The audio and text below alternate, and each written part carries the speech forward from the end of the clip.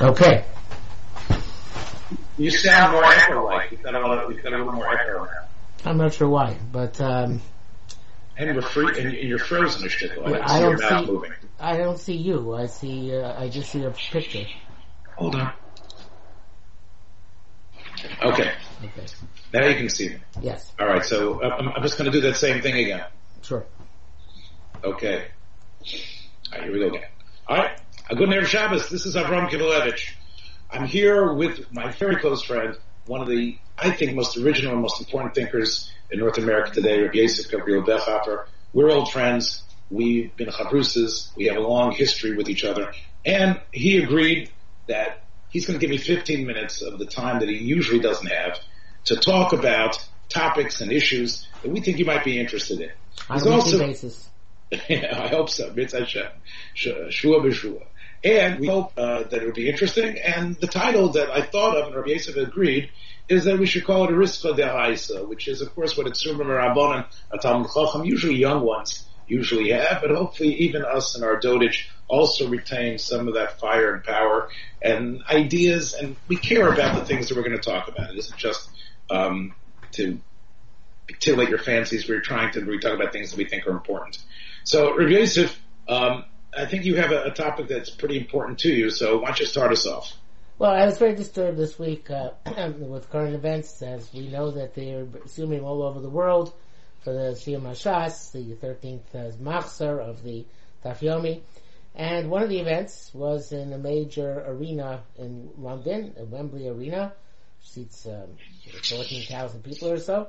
And one would expect that the dais would be comprised of the luminaries of Orthodox British Jewry from one end to the other, mikotze lakotze.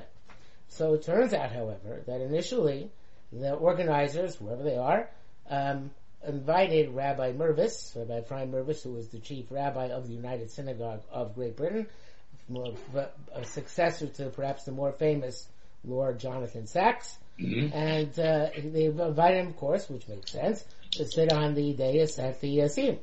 But then they disinvited him under pressure because certain elements were displeased because the chief rabbi had written a curriculum based on new laws in effect in England, which require the schools to teach about the issues surrounding homosexuals and homosexual behavior, and he wrote a curriculum which would be hopefully satisfying to both the secular authorities and to the Jewish authorities. So that at that point, obviously schools were free to decide whether to use it or not to use it. No school could be compelled by the chief rabbi's office to use a curriculum they did not like, but evidently this was a thorn in the side of some of the rabbonim who were involved with the organizers. And therefore they decided they're going to disinvite Rabbi Mervis. I want to point out that evidently a similar thing happened here in America. Are you aware of that, Rabbi Kivelevich? I'm not aware of that. I wanted to talk, but tell me about the American one, then I want to ask you about the English one. Yeshiva, of a prominent yeshiva, which both of us have visited in the course of one of our other jobs. One of our 20 other things that we do, but go ahead. In this case, a job for a mutual employer. Yes. And that Rosh Yeshiva threatened he would not come to the Siyum if Rabbi Schechter from Yeshiva University. Hello. He wouldn't come if Herschel Schechter was there. Well, Professor Schechter spoke.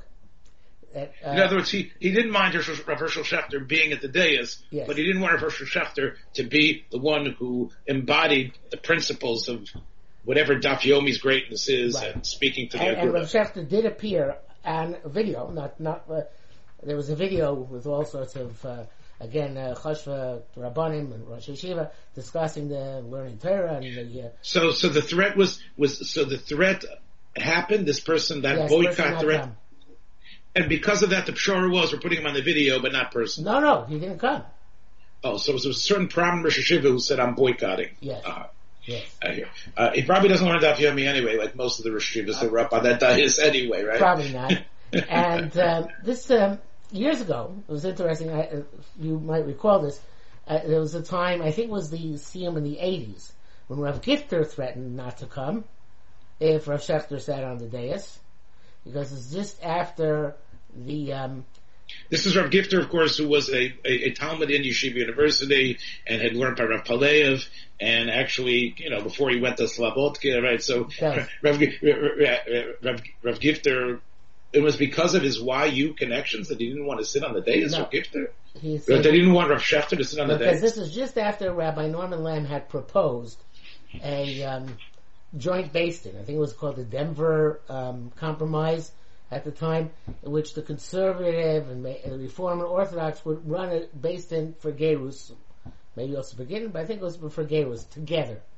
And Professor Shechter evidently gave Rabbi Lamb the eitzah how it could work halachically. In other words, like there would be a front committee which would be kind of for show, and then the actual dayanim would be the Talmidei Chachamim. Yeah, Talmidei Chachamim. So, which Rav Hershel Shechter is on the definitely the front ranks of Talmidei Chachamim and Poskim in my mind, right. Here in America. So Rav Gifter had a problem with the fact that he was Messiah De'Aver Aveira, that he was involved with. Even though the whole history of YU is probably full of big Rosh Hashivas and Rabbonim working out the types of compromises that allowed YU to thrive and now become probably one of the most important Torah institutions in the United States today, I would say. Much more important than it was when me and you were had a full head of hair. Well, right? So, one second. So, in the end, I believe Rabbi Shechter was not invited to sit on the dais. And the first I'm sure he didn't care, by the way. No, I'm sure Rav Shechter, Mamish, he shrugged and he said, okay, I don't have to sit on the dais, I'm sure. Rav Shechter wouldn't want to sit on the dais today. I'm saying, I spoke to Rav Shechter last week, and I was schmoozing with him, and my wife was very upset because it was at a chasana, and I told you about this, I think, and she says, okay, look, after the chuppah, come find me, because I don't know anybody here. And of course I, put into Rav Shechter, and then, we started talking, and of course I tried to monopolize him, and he was so wonderful. And then when my wife came looking for me, and his wife was behind her, he took the blame. He went over to my wife, we never met, and said, it's my fault, I took it, I grabbed it, okay? So that story is probably one of 150 stories that anybody can tell you about Rav Shechter's incredible humility. So and Rav Mervis also seems to be a person who's is quite a big Baal Midas. So I just want to say, at the first scene which I was at, which is 1997, sorry, when after I had said Cycle and B'nai Reuben. Okay, are we going to be going back to Petrikov? Are we going to be going back to Vienna too now? I mean, no. It looks like we're on the way. We started off with this one, we got into the 80s, just one more historical fact, that at that siyum, Rabbi Lamb, Rabbi Shechter, and Rabbi Willig were on the dais. I think it was Rabbi Gifter was Shoin Avek. He wasn't. He was unfortunately suffering from his Parkinson's situation, where he probably couldn't sit on the dais at that time. Yeah, also was not going outside. Gifter is also going outside. All these things are very disturbing because, especially there's disturbing to you. You take it very personally. Yes, because I run an organization on a Facebook group called Orthodox Jews Against Discrimination and Racism. Yes, I actually, you know what? I think there's an elephant in the room that we're sort of like not noticing here, I noticed it when you first started talking about it, which is, okay, there's two bechinas over here. The first one is seichel. If you invite somebody, okay, if you had tinus on him, in 2018 that he wrote this curriculum. I want to talk about that in a second. Naniach that he wrote this curriculum that was so negative. Okay, so to invite and then disinvite, it's the oshma on you. That's already a kamsa bar kamsa type of maisa, right? Okay, maybe it's justified, maybe it's not. I don't know what type of person Rabbi Mervis is. Yeah, okay. But once you offer the invitation, you grin and bear it. That's the way you have to approach this, right? What was the pshat is that this Johnny come lately, who then saw the list, said, "Oh, this mensch, I can't come." So it was one person connected the other person. L'chayra derech eretz, the Gemara and Gittin and other things should be machriya that you're not mavasa a person in such a way. It's mamish anti every single daf in Shas, especially that one. So I can't understand it. Why do they offer the invitation and then somehow submit to the blackmail, whoever this Rav is? But it's not just that as an individual. That would be true about an individual Rav, let's say a Hershel Schachter. An individual Rav represents a specific Moisad, but towards the government, towards the Queen and the Prime Minister and everybody else, Rabbi Mervis represents British Jewry. So not just Orthodox Jewry. He represents British Jewry, but certainly represents Orthodox Jewry. And he was the one who just came out on behalf of Jewry in Britain and said how bad it would be if they elected Corbyn because he's such a Sunday Israel. So I'm not such an Anglophile as you are. I know you have your doctorate, I believe, from Jews College, right? Huddersfield, University of Huddersfield. Jews College doesn't exist anymore. Which University of England is it again? Huddersfield. Huddersfield. You have to say with English accent. Okay. So you're okay, but you're a stick on Anglophile more than I am, even though my mother-in-law was from England, and I have some connection there. And your wife is the subject of the Queen. Yeah, my wife definitely was. Of course, in '67 things started to change. They Brits started to loosen their hand on Canada. My wife's from Vancouver. British Columbia. So, okay, look, isn't a idea in these inyanim, and I agree. Obviously, it's important. And good. I think if you went with a fine-tooth comb for United Synagogues, the Haredische Welt would find they can make Swiss cheese out of it. But you're right; it's important for the idea that Aguda, Wembley, which, by the way, I think there's been enough people trampled over there anyway. I'm sure there's a lot of soccer games where people have been trampled as well. It has a history. It's Mocha Muchan Parodius, you know what I'm saying? So, the idea is, so they have it was clearly a bizayon to him, and also you're saying it takes the luster off the idea that this is English Jewry's presentation of their greatness of themselves. And we all know, by the way, I'm sure you were there, I wasn't. I work for Dirshu. I've got another Siyum that I've got to go to. We'll talk about that at a different time, why Dirshu's having a different Siyum in February. But the big Kiddush Hashem, I think everybody is Maida to the non-Jewish world of the Siyum from last week, where, the plethora of stories of the Derech Eretz of everyone. So obviously the same thing could have happened in Wembley, and maybe it did, but even in a bigger way, if England's primal Jewish representative would have been there. So you're saying it took away from what the whole event was meant to do. Right. So it's not just a Chsarna Midas, it's a Chsarna. So this seemed to have been a mistake, but that's not the elephant I was talking about.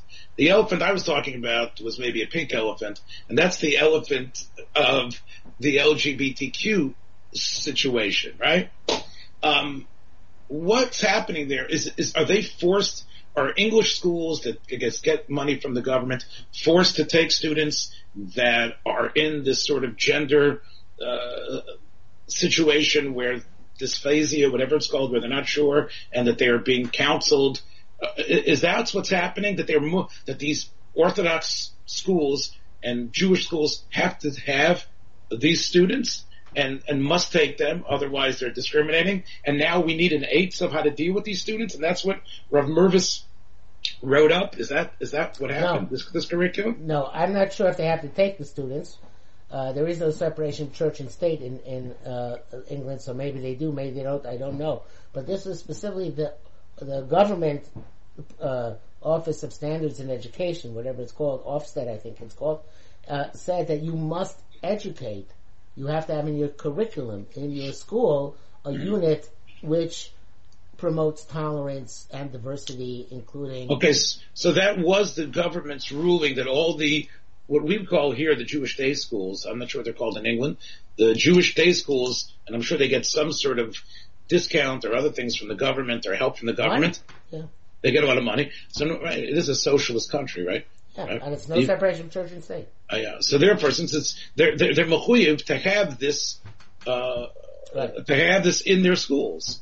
So since they had it in their schools, so what do they want Rabbi Mervis to do? Yeah. To write nothing? I mean, they're forced to teach tolerance. Shouldn't they have at least some sort of Jewish perspective about it? One would think so, but their assumption is that since they believe it's Yehoreg Val Yavor for themselves, so therefore, if Rabbi Mervis writes a curriculum, it weakens their position, and they can no longer claim it's Yehoreg Val Yavor because the chief rabbi wrote a curriculum.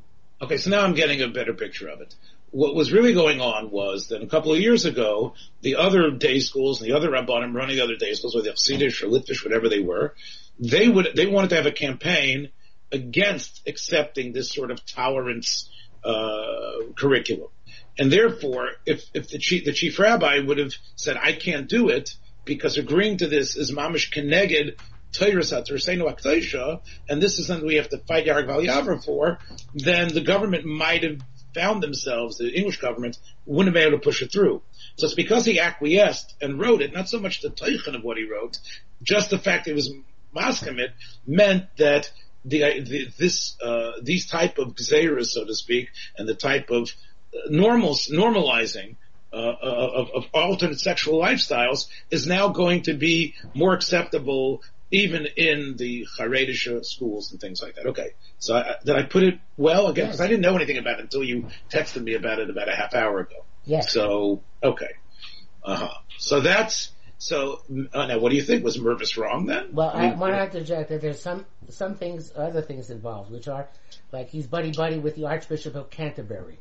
So was Jonathan. So was the Lord, right? I don't think that's the one. L'achar Ma'aseh, when they need an excuse to say why they disinvited him, so they say, oh, but he's also ecumenical and this, that, the other thing. So I think this is all for, like I said, I would assume every. What about Manuel Jacobowitz? And of course, they all yeah. I wouldn't be surprised if Cheskel Abramsky had to hobnob once in a while with Episod Goy V'Yapol. No, Cheskel Abramsky probably didn't have to, because he was the head of the basement. I understand, but look over there. Mistama, there were some. Mistama, there were some government funerals and things like that where Abulmik is. Right, I want to assume that that's the case. So. It's very interesting. I really find it interesting that, okay, good. So what's your answer? What do you think? My question was, what should have Rabbi Mervis done 2 years ago? Even though you say I'm an Anglophile, which is true, I don't know what he should have done. I don't know what the situation, what was the right thing to do, what was the wrong thing to do, but I know that this invited him on that account. All right, I think we're both in agreement. I think you know also that today, even in America, there are certain things which we might have said, which we can no longer say in school. 100%. Yes, so it's not. If you had a tape recording of my Rebbeim and Ner Yisrael in 1973 and 1976, every single one of them would have been pilloried completely, and they would have lost their jobs. So I'm not sure where you're getting at that. Are you saying that the attitudes of the older times need to be adjusted? Because I don't know if they have to be adjusted, but I think they do. But regardless, I don't think the Rabbonim who oppose Rabbi Mervis are necessarily aware how much in, let's say, modern and centrist schools, this is an issue. And therefore, people have to find a way to deal with it. Right, so if you went to modern or centrist school in America today, you're limited in very much of what you can say. Okay. But I think both... Right, but I think both of us, and again, I've read a little bit of what you've written, and we've talked about this privately other times. The incredible sea change that has occurred throughout the world on these LGBTQ issues is immense and so powerful. It's really overwhelming. Again, a podcast shouldn't maybe drop other podcasts, but I want to advise you, if you are listening to this, anybody out there, there's a great podcast from one of my favorite podcasts from Shankar Vedanta, Hidden Brain. It's on the NPR One app, and he actually does too much clicking. Oh, too much clicking. Okay. Nervous energy. Shankar Vedanta in the NPR show called Hidden Brain has an incredible episode about how in the last 15, 20 years there's been such a seminal, incredible change, no pun intended, on this LGBTQ issue, how it is actually incredibly much more than civil rights, much more than the equality of men and women, and I can't really explain it. It's mamish apella otzum. And I think that's really the bigger thing, which is what are we going to do about it? What is our response? What can we say? What we can't say? And you're right. I think that's really, that's what Mervis was doing. Was it a step in the right direction towards that? I guess that's really what we have to figure out. I think it's going to be the next door. I don't know if it's going to be our door, but it's definitely going to be the next door that's, I think, going to have to really struggle with this in a very mighty way. Again, it is an incredible thing, and again, I haven't seen your recent writings on the issue, but I think this is where it leads to is what should be the attitude, especially that any sort of negativity, the flag of racism and homophobia and xenophobia, maybe perhaps even and misogyny is raised almost immediately. Can I ask you a hypothetical question? Okay, we're not going to get to the second subject today, are we? I don't think so. Okay. Do you think that what if it was still the 1960s? Yeah. The 1970s, and Social Stradler came up with the Daf Yomi Siyum, and the question whether to invite Rabbi Soloveitchik or not to invite Rabbi Soloveitchik. Do you think there'd be any havamina not to invite Rabbi Soloveitchik? Well, put it this way. Everybody knew Rabbi Soloveitchik was an incredible guy in Otzum, and the interconnectedness also, there was almost like an incestuous interconnectedness between all these. As much as they hated each other publicly, they were all, friends in some way. And of course, there's no, this whole idea of who's sitting where, I don't think that would have been an issue at all. So I heard yesterday, for example, one person said, not accurately. One person said, the reason they disinvited him is because his wife doesn't cover her hair. Now, of course she does. She wears a sheitel, Rabbi Mervis. Yeah. But I was thinking to myself, and if the Rav, whatever you said about the Rav, you would have said,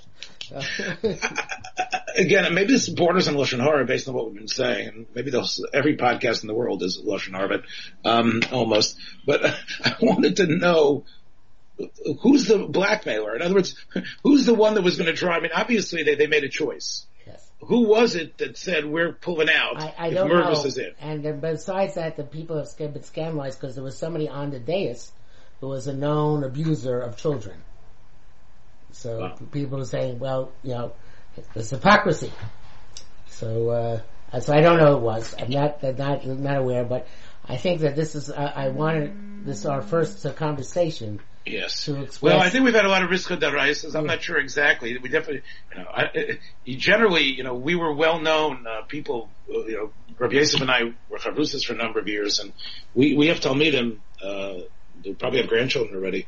Who I'm sure they do. Yes. Who actually come and tell us, I remember when you and Rabbi Yosef were at the Beis Medrash and Paul's Sfarim and screaming at each other.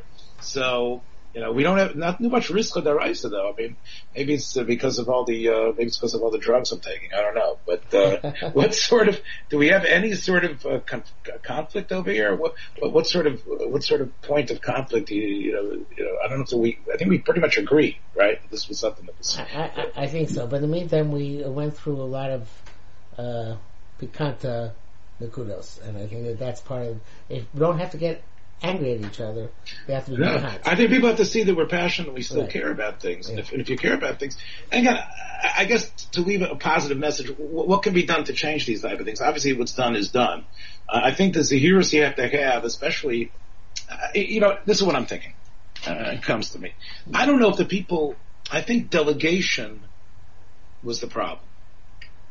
In other words, the Rabbonim, I think, sometimes sit up there, in the Luft, and then they delegate.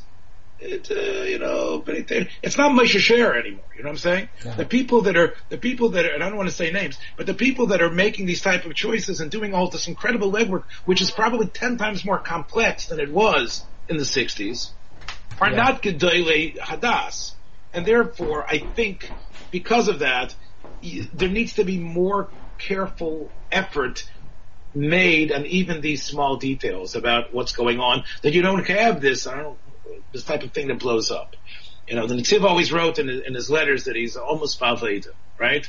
Now, that meant gribble or I. That meant small little things that, and that means sometimes you have to be willing to roll up your sleeves and get involved in exactly who's being invited, knowing about these Sachen and Derech Eretz. And I think because it seems to me that this type of mistake was something that somebody on a lower level probably, had the currents crossing in a way, in a negative way. I think mamish have to have diktuk and shmira about all these things. I think that's a good message. Okay, so maybe next Erev Shabbos, once again, so you're going to have to send me this MP3 so we can load it up and spread it out to the airwaves so people are going to hopefully enjoy it. Okay, have a great Shabbos. People if people have questions, you should have given them a way to ask questions. Yes, well, you're going to see it on our podcast site. You're going to see it placed there. Okay. And like us on any of those Stitchers and premiums and iTunes. Like us there. Give us a great, if you like what you're seeing here, this is our maiden voyage. If you want to hear other things, I hope it'll be just as geschmack as this one, perhaps even better. Okay, have a great Shabbos. Have a good Shabbos. Chazak, v'nis chazek. The Parshas Bereishis and the Bereishis. Bye-bye. Okay. Yeah.